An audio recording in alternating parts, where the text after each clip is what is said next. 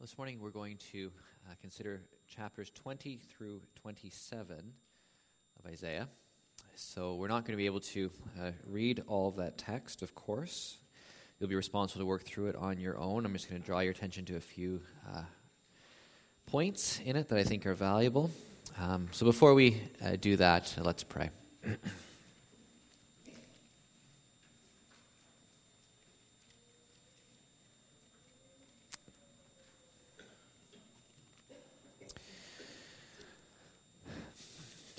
So, Father, this is your day, and we commit ourselves to you in it and ask that you will bless us by your Spirit.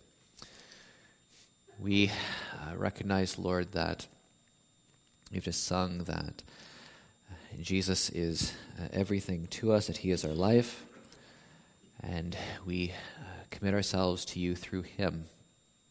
We trust him. We put our faith in him. We believe in his promises and in his character, in his guiding in our lives. And we ask that he will strengthen us today to be able to benefit from your word. This is your word. It is not ours. Your Spirit is our teacher. No human being can ever teach us properly. No human being can ever put your word deep into our hearts and cultivate it and nourish it and make it fruitful and prune it. Only you can do that. And so we look to you this morning to be our teacher. We look to you to be the gardener who produces fruit in our lives. Lord, for those who are not here this morning for a variety of reasons, we just pray that you will minister to them where they are, that you will draw them close to yourself. If they are lonely, then comfort them with your presence. If they are physically sick, then I pray that you will give them healing. And if there are those in our midst who are sick and who are not going to be healed, we pray that you will give them transcendent rest in yourself, and that you'll even work to sanctify them and draw them closer to yourself, not exempting them from the difficulties and trials that are common to us all, but giving them the strength to endure and to persevere and to persist. So, Lord, this morning, whether we gather with hearts filled with joy or whether we gather with hearts filled with pain, I pray that your Spirit will minister to each and every one of us through your word, for that is how you teach us and touch us. Do so for Jesus' sake. Amen. Well, as I mentioned, hoping to cover chapters 20 through 27, and that section is going to be too long to read large passages. You'll have to work through it on your own. Chapters 20 through 23 continue on with themes of judgments on particular nations. We've already seen a fair bit of this so far in Isaiah. We talked about this a fair bit last week, how God brings all the nations of the world under his judgment for a variety of reasons. And one of the things that I think is very important to understand about this, that we talked a little bit about last week, is that God not only judges the nations, but the prophet, when he sees the judgment released against the nations, has very deep and poignant emotional responses and reactions to it, in a way which beggars imagination in how we normally try to cultivate a Western religious experience in church. That is, we are often about the cultivation of happy or positive emotions. And then that becomes the goal. The goal becomes make sure everyone feels good while they're here and send them out with a little pep in their step, a little bit happier than they were when they came in. And that's all reasonable at one level, provided it's not flippant and shallow and superficial.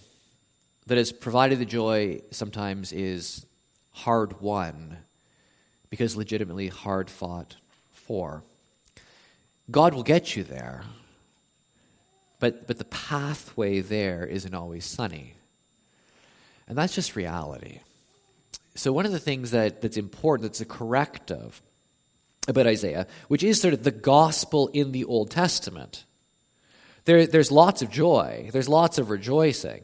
In fact, you hit chapter 40, and you have this massive shift into comfort and joy and future and hope and promise and all of the rest.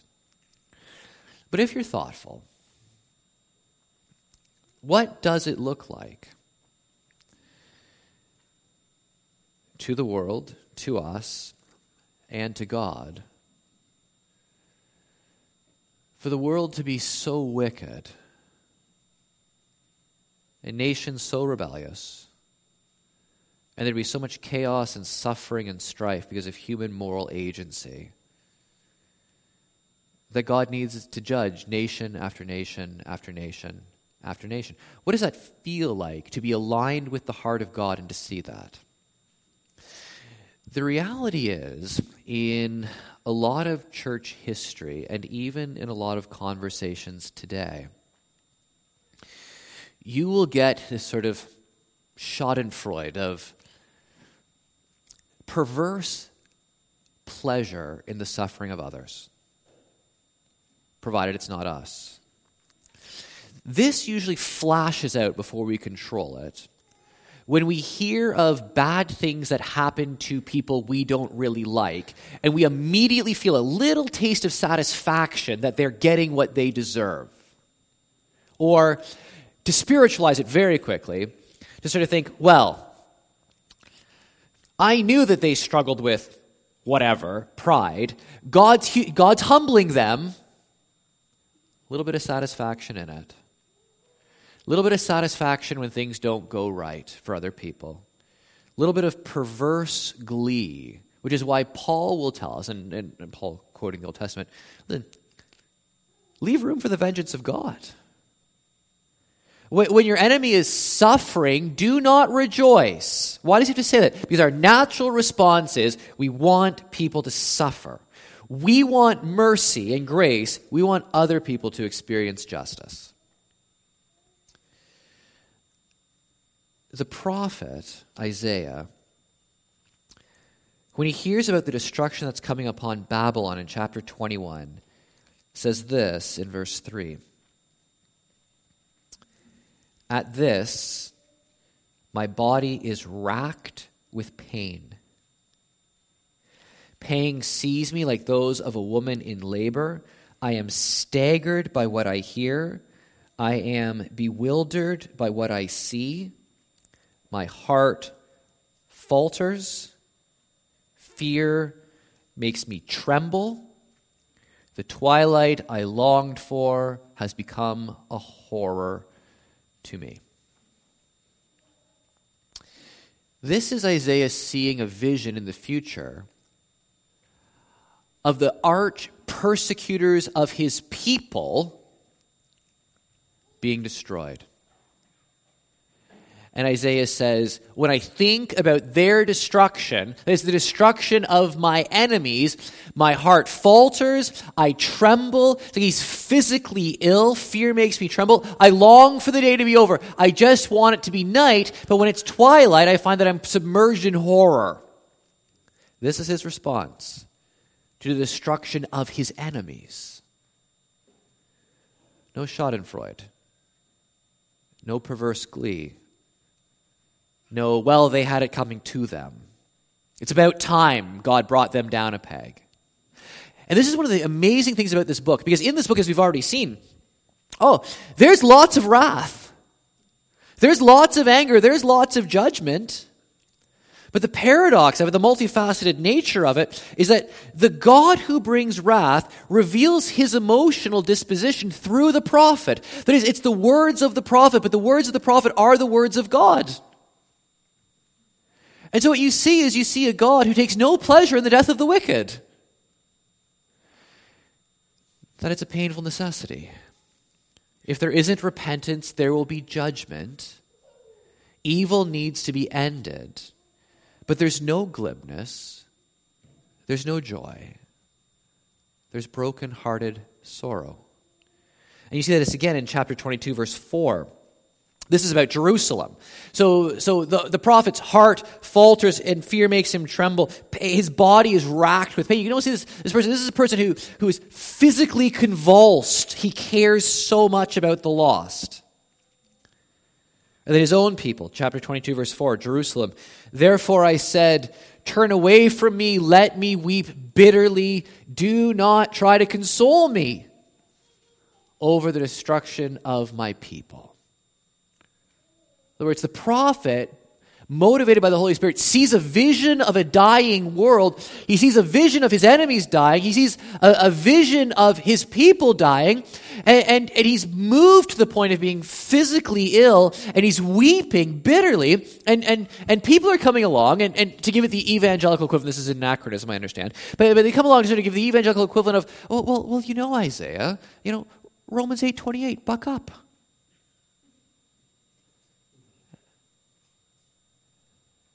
God moves in mysterious ways, Isaiah. It's okay.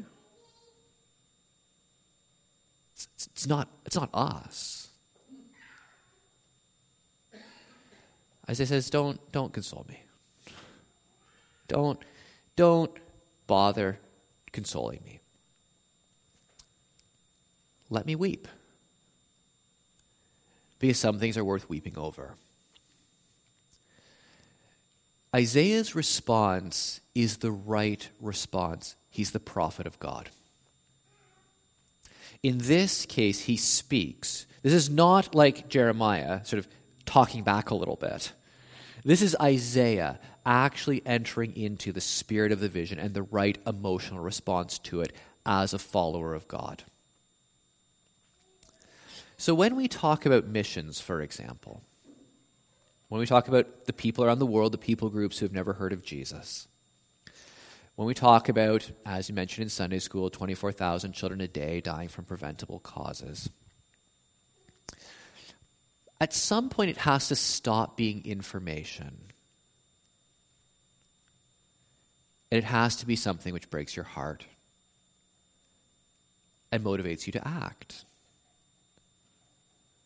Or else we really just simply don't get it. Like we just don't comprehend. There were a lot of people who heard Isaiah's words, but were never motivated to action. They understood what he was saying, but in terms of response, there was none. And so part of the question would be, frankly,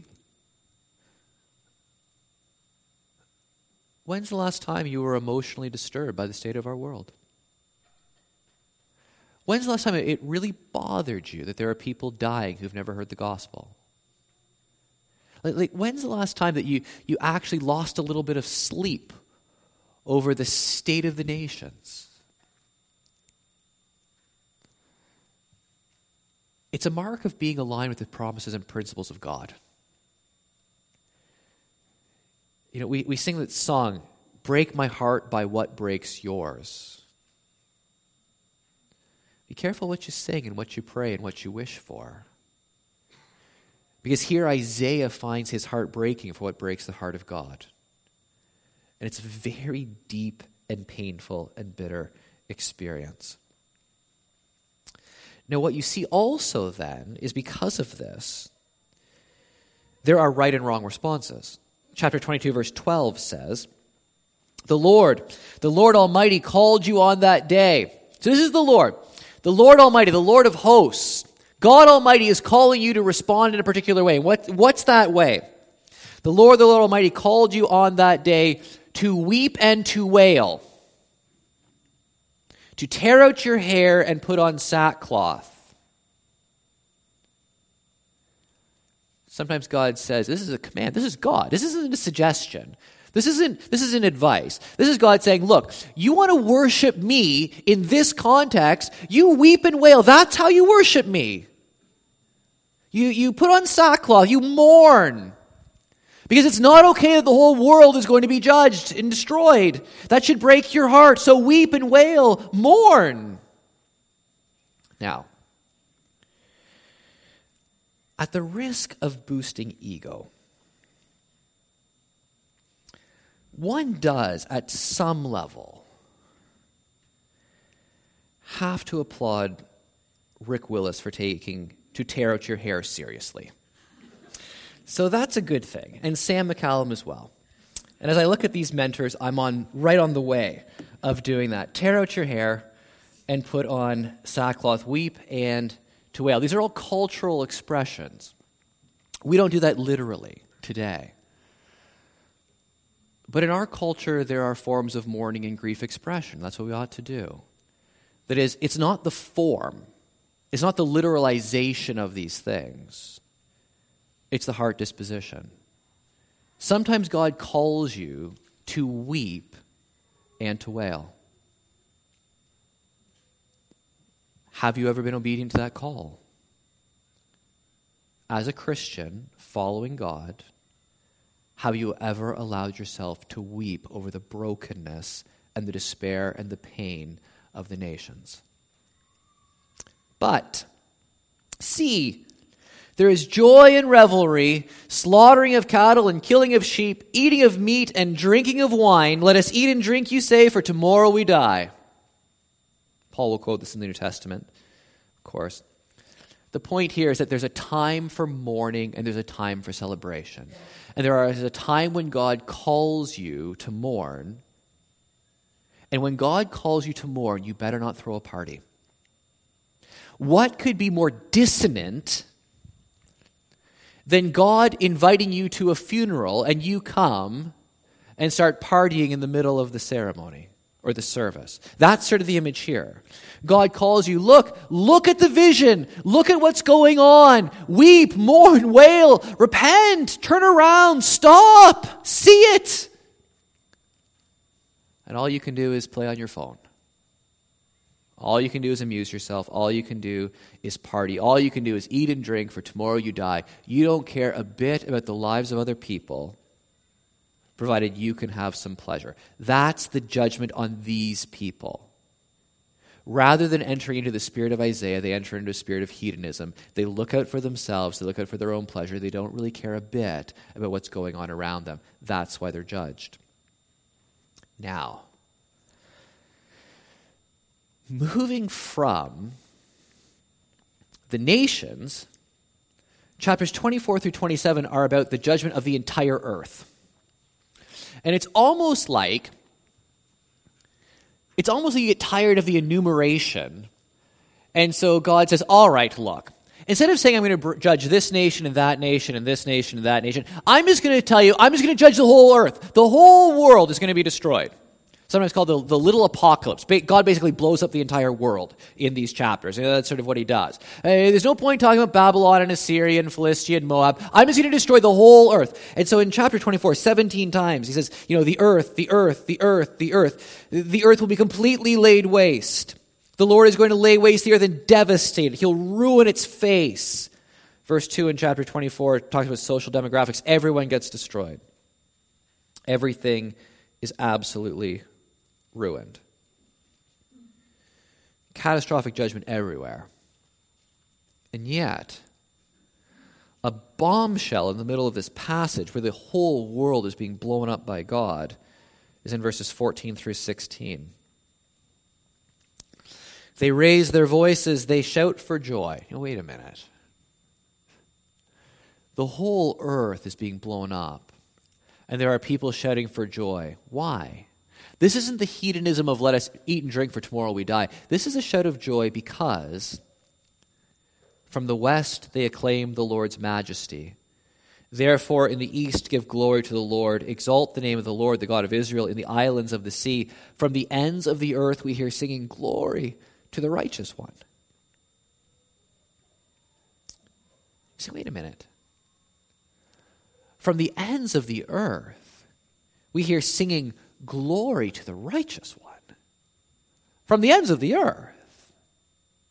From the west and the east, from the islands, of course, or the sea coast, are in Old Testament Hebrew, the way that you say the extremities of the earth, sort of the antipodes, the poles. See, God just destroyed the whole earth. The whole earth is destroyed, chapter 24. But there are people praising God from the ends of the earth, glory to the righteous one. How does that happen? What is going on here? Somehow, again, God always embeds messages of hope and light in the darkest depths of despair. The whole earth is destroyed, and there are people praising God from the ends of the earth. And how do you hold those two things together? Well, at some level, I want to say I have absolutely no idea, except that it's true. God climactically and catastrophically judges everything and everyone. Everything's destroyed, and yet there are people all over the world praising God. Both of those things are true together. And so there's sorrow and joy. The prophet, his heart absolutely is destroyed over the destruction of the people. And then he turns and there's this little remnant. There's still this group. And all over the world, people are praising God from one end of the earth to the other. And the prophet says, there's joy there. There's hope there. There's light there. See, and depending on personality and training and experience, one of the things that we tend to do is we tend to try to live in one of those places. Well, we don't tend to try to live in the dark and despair when some of us just get sort of sucked into it continually. But God wants his people to live in both simultaneously sometimes. Because it's a matter of perspective. Is there a lot in our world today? This is not rhetorical. Well, okay, it is rhetorical, so I don't know why I said that. You think about it. Actually think about it. You don't need to respond, though. Is there a lot in our world today? Is there a lot in this room today that could legitimately break your heart into a million pieces? And the answer is yes.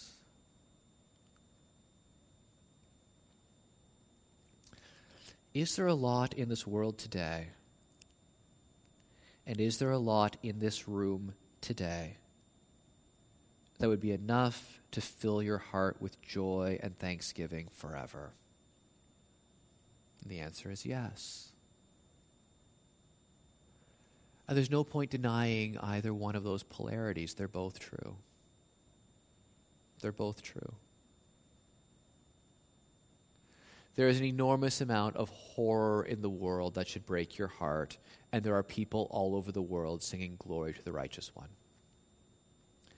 There is shame, there is glory. There is sin, there is righteousness. There is cursing, there is praise. There is darkness, there is light. There is death, there is life. And that's the reality of living in this world. That's the reality of being a human being in this world. Glory from the ends of the earth we hear singing.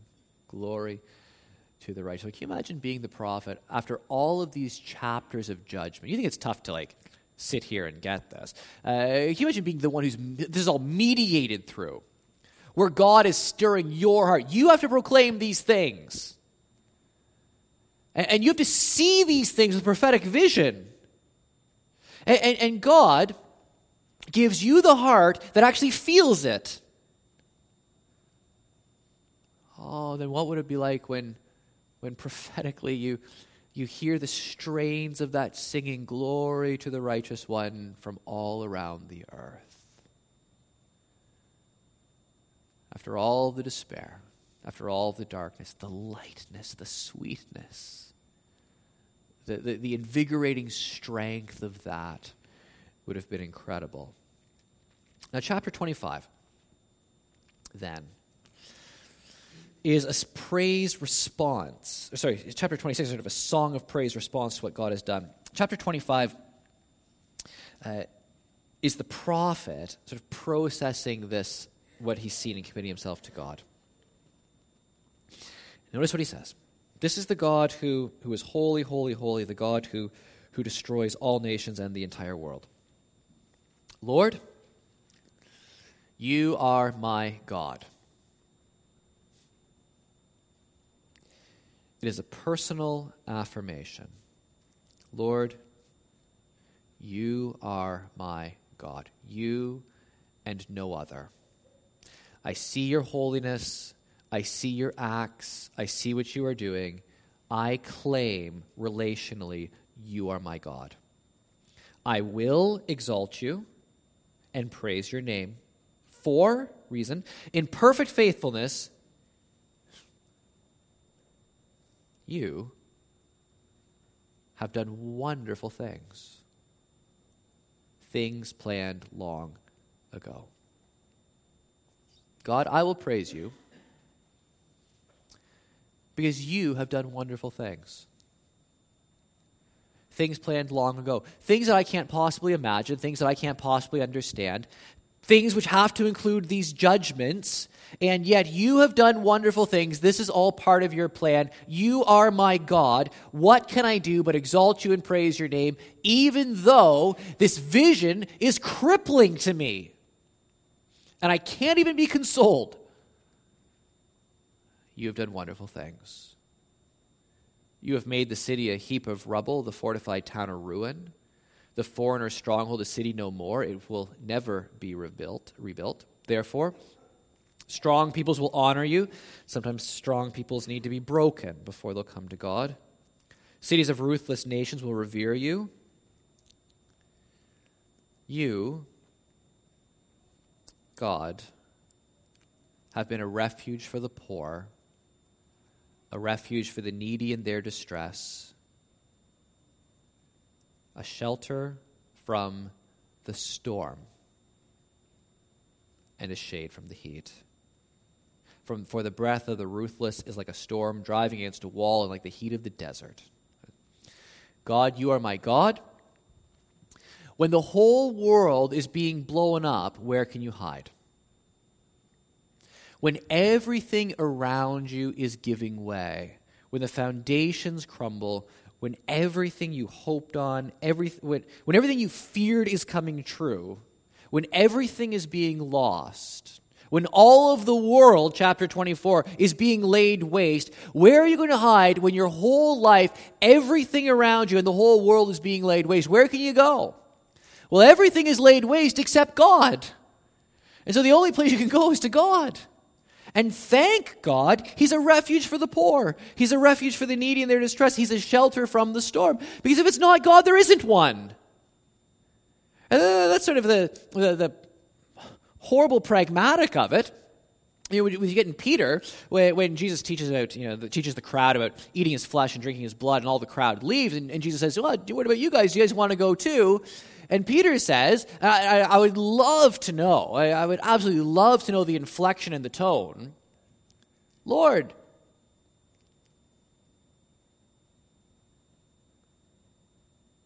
to whom shall we go? Lord, who? I don't know if he said, Lord, to whom shall we go? You're the Messiah, we're going to follow you. Or if it was just sort of like, well, Lord, where else? Where are we going to go? We have no choice now. I have no idea what he was thinking or how he said it. But that's sort of where you get put. Lord, where are we going to go except you? Who are we going to follow except you? It's you or nothing, God. He's the shelter.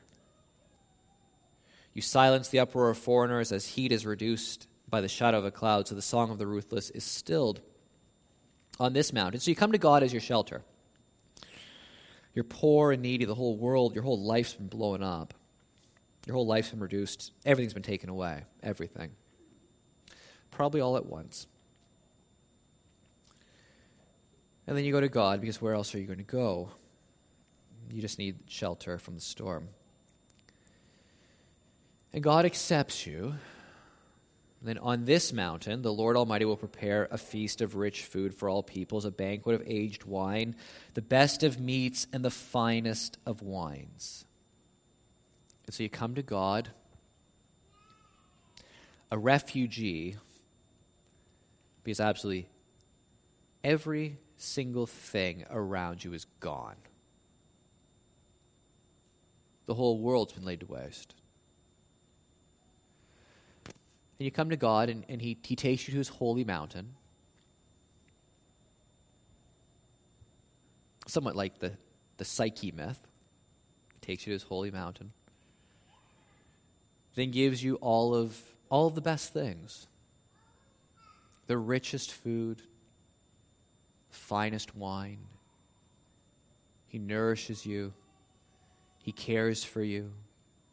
He comforts you, clothes you, binds you up, heals you. Everything you could ever need is found only in that one place, only in that one person. He's the only one who can't be taken away. He's the only prop that can't be knocked out. And even when the whole world is destroyed, he will take you in. And he lavishes grace and love upon you. He's not stingy. He doesn't give you water and a crust of bread. He gives you the finest of what he has.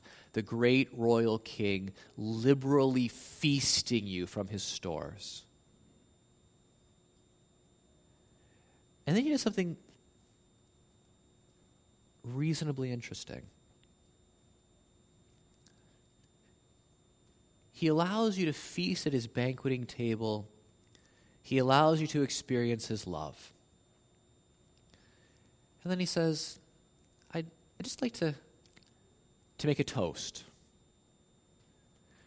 I'd like to make a speech. There's just something I want to do. And so if you could just be quiet for a moment, just focus here. I have one more thing for you.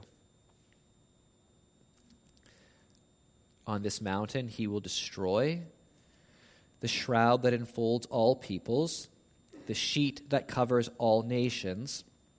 He will swallow up death forever.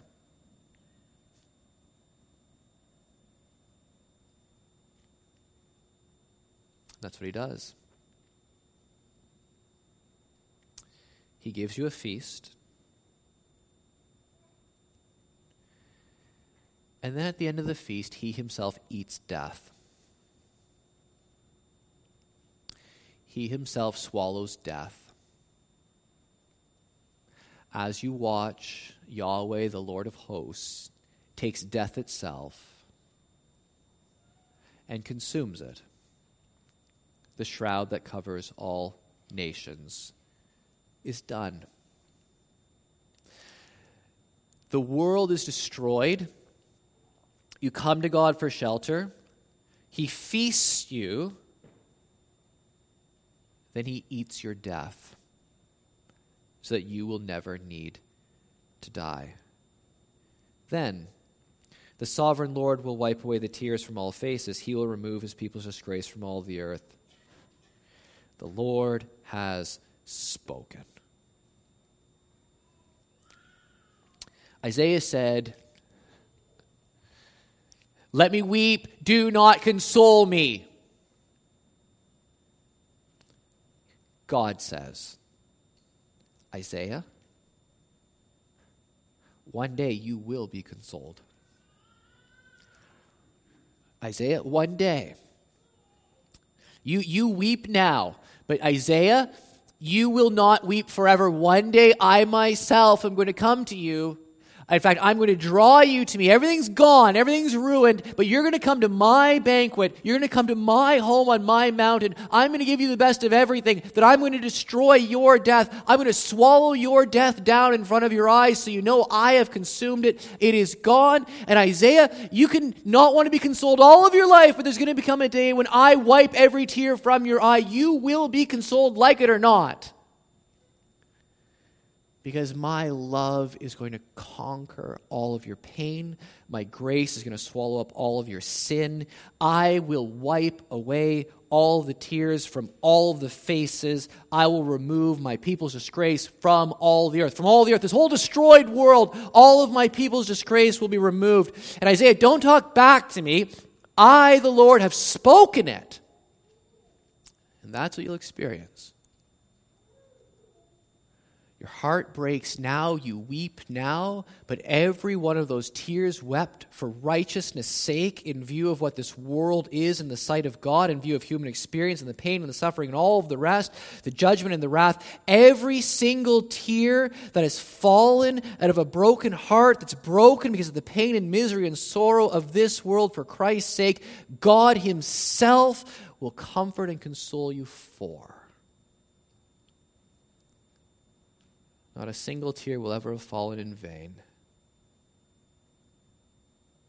God himself will wipe it dry.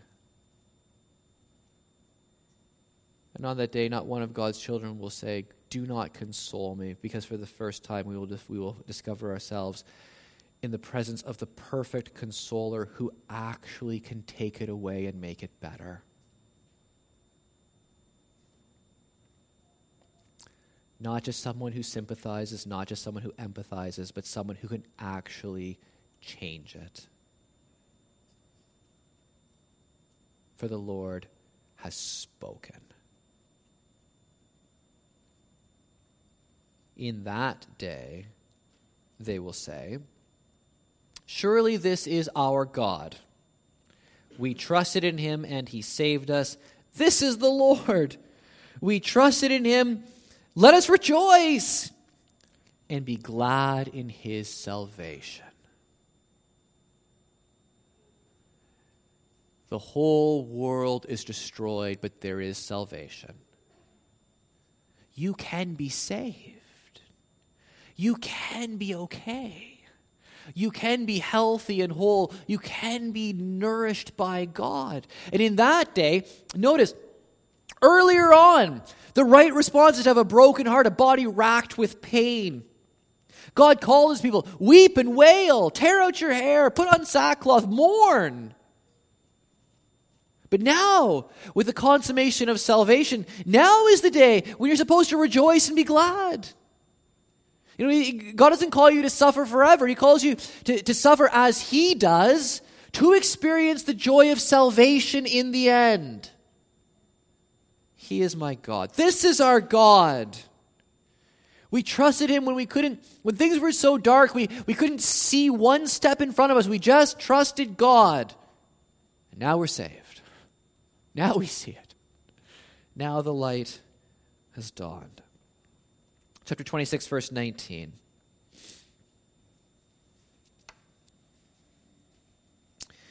Because God swallows death forever in 25:8, 26:19. But your dead will live, Lord. Their bodies will rise. Let those who dwell in the dust wake up. Shout for joy. Your dew is like the dew of the morning. The earth will give birth to her dead.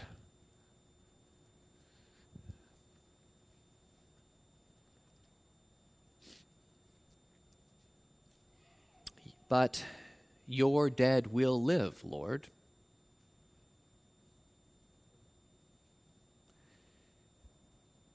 The earth is the womb where the gestation of the resurrection body is taking place, and one day the earth is going to give birth to those who have died in the Lord.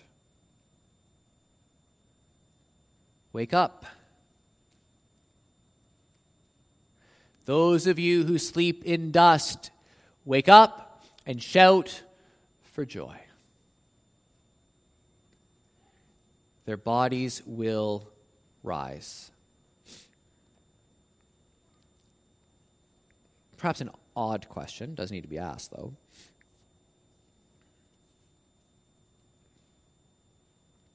Do you really believe that? That those who are dead are going to live again? Do you really believe that those who are from dust and who have returned to dust are one day going to wake up and shout for joy? Do you really believe that one day all those who have been buried, all the dead, are going to be sort of birthed out of the earth in resurrection life? Do you believe that? Well,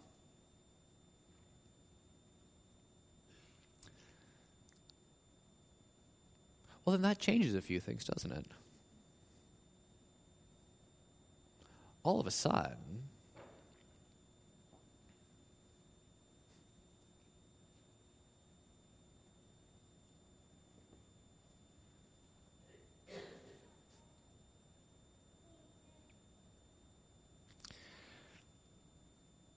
That's a big deal.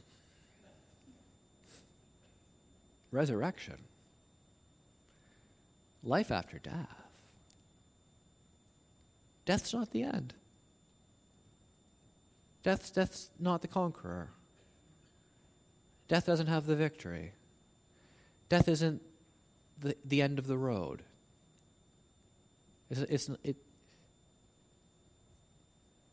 How can that be? It's because the Lord swallowed death forever. Now, when did he do that? Well, metaphorically in Isaiah, in terms of prophetic vision, obviously, but death isn't an object to swallow. How does God defeat death? Well, God defeats death when death swallows his Son. But when death swallows his Son, what death doesn't realize is that that's when death will die. In swallowing Jesus, God swallows death itself. And his Son defeats death. So that we have, as John Owen said in one of his theological treatise from the 1600s, we have the death of death in the death of Christ. The death of death in the death of Christ. That's what we have. Now, my goodness, so then today, and I realize, like, a tough text, and you kind of start off on a little bit of a down note, right, in terms of weeping and wailing and all the rest. But you can't avoid it. That's what the text says. And unless we're just going to be so selective that our evangelical emotions forbid us from looking at certain texts, you have to work through that. And it's probably not best to cultivate a canon within a canon. That is, we screen out passages. We just don't like how this makes us feel, and we don't want to do it, so we'll just ignore them. You probably don't want to do that. So you start out in a little bit of a rough patch in this section, emotionally.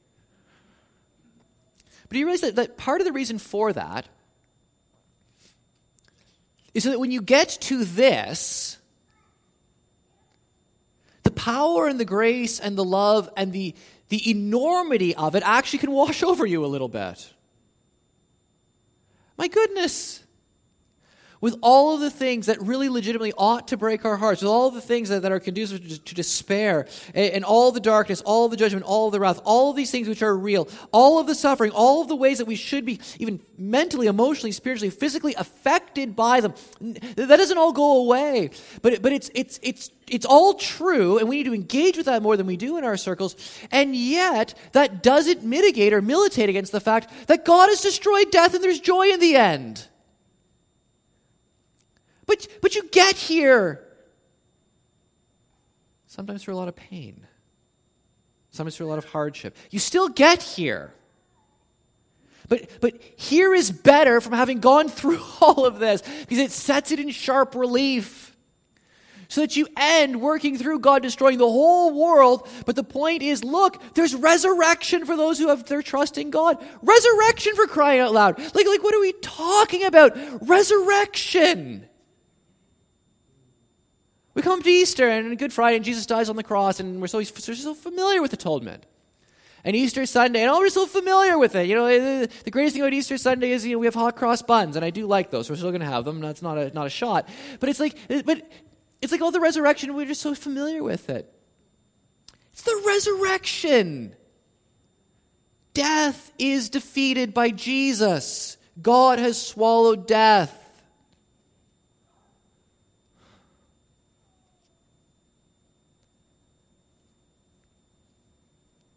Wake up and shout for joy. Your dew is like the dew of the morning. The earth will give birth to her dead.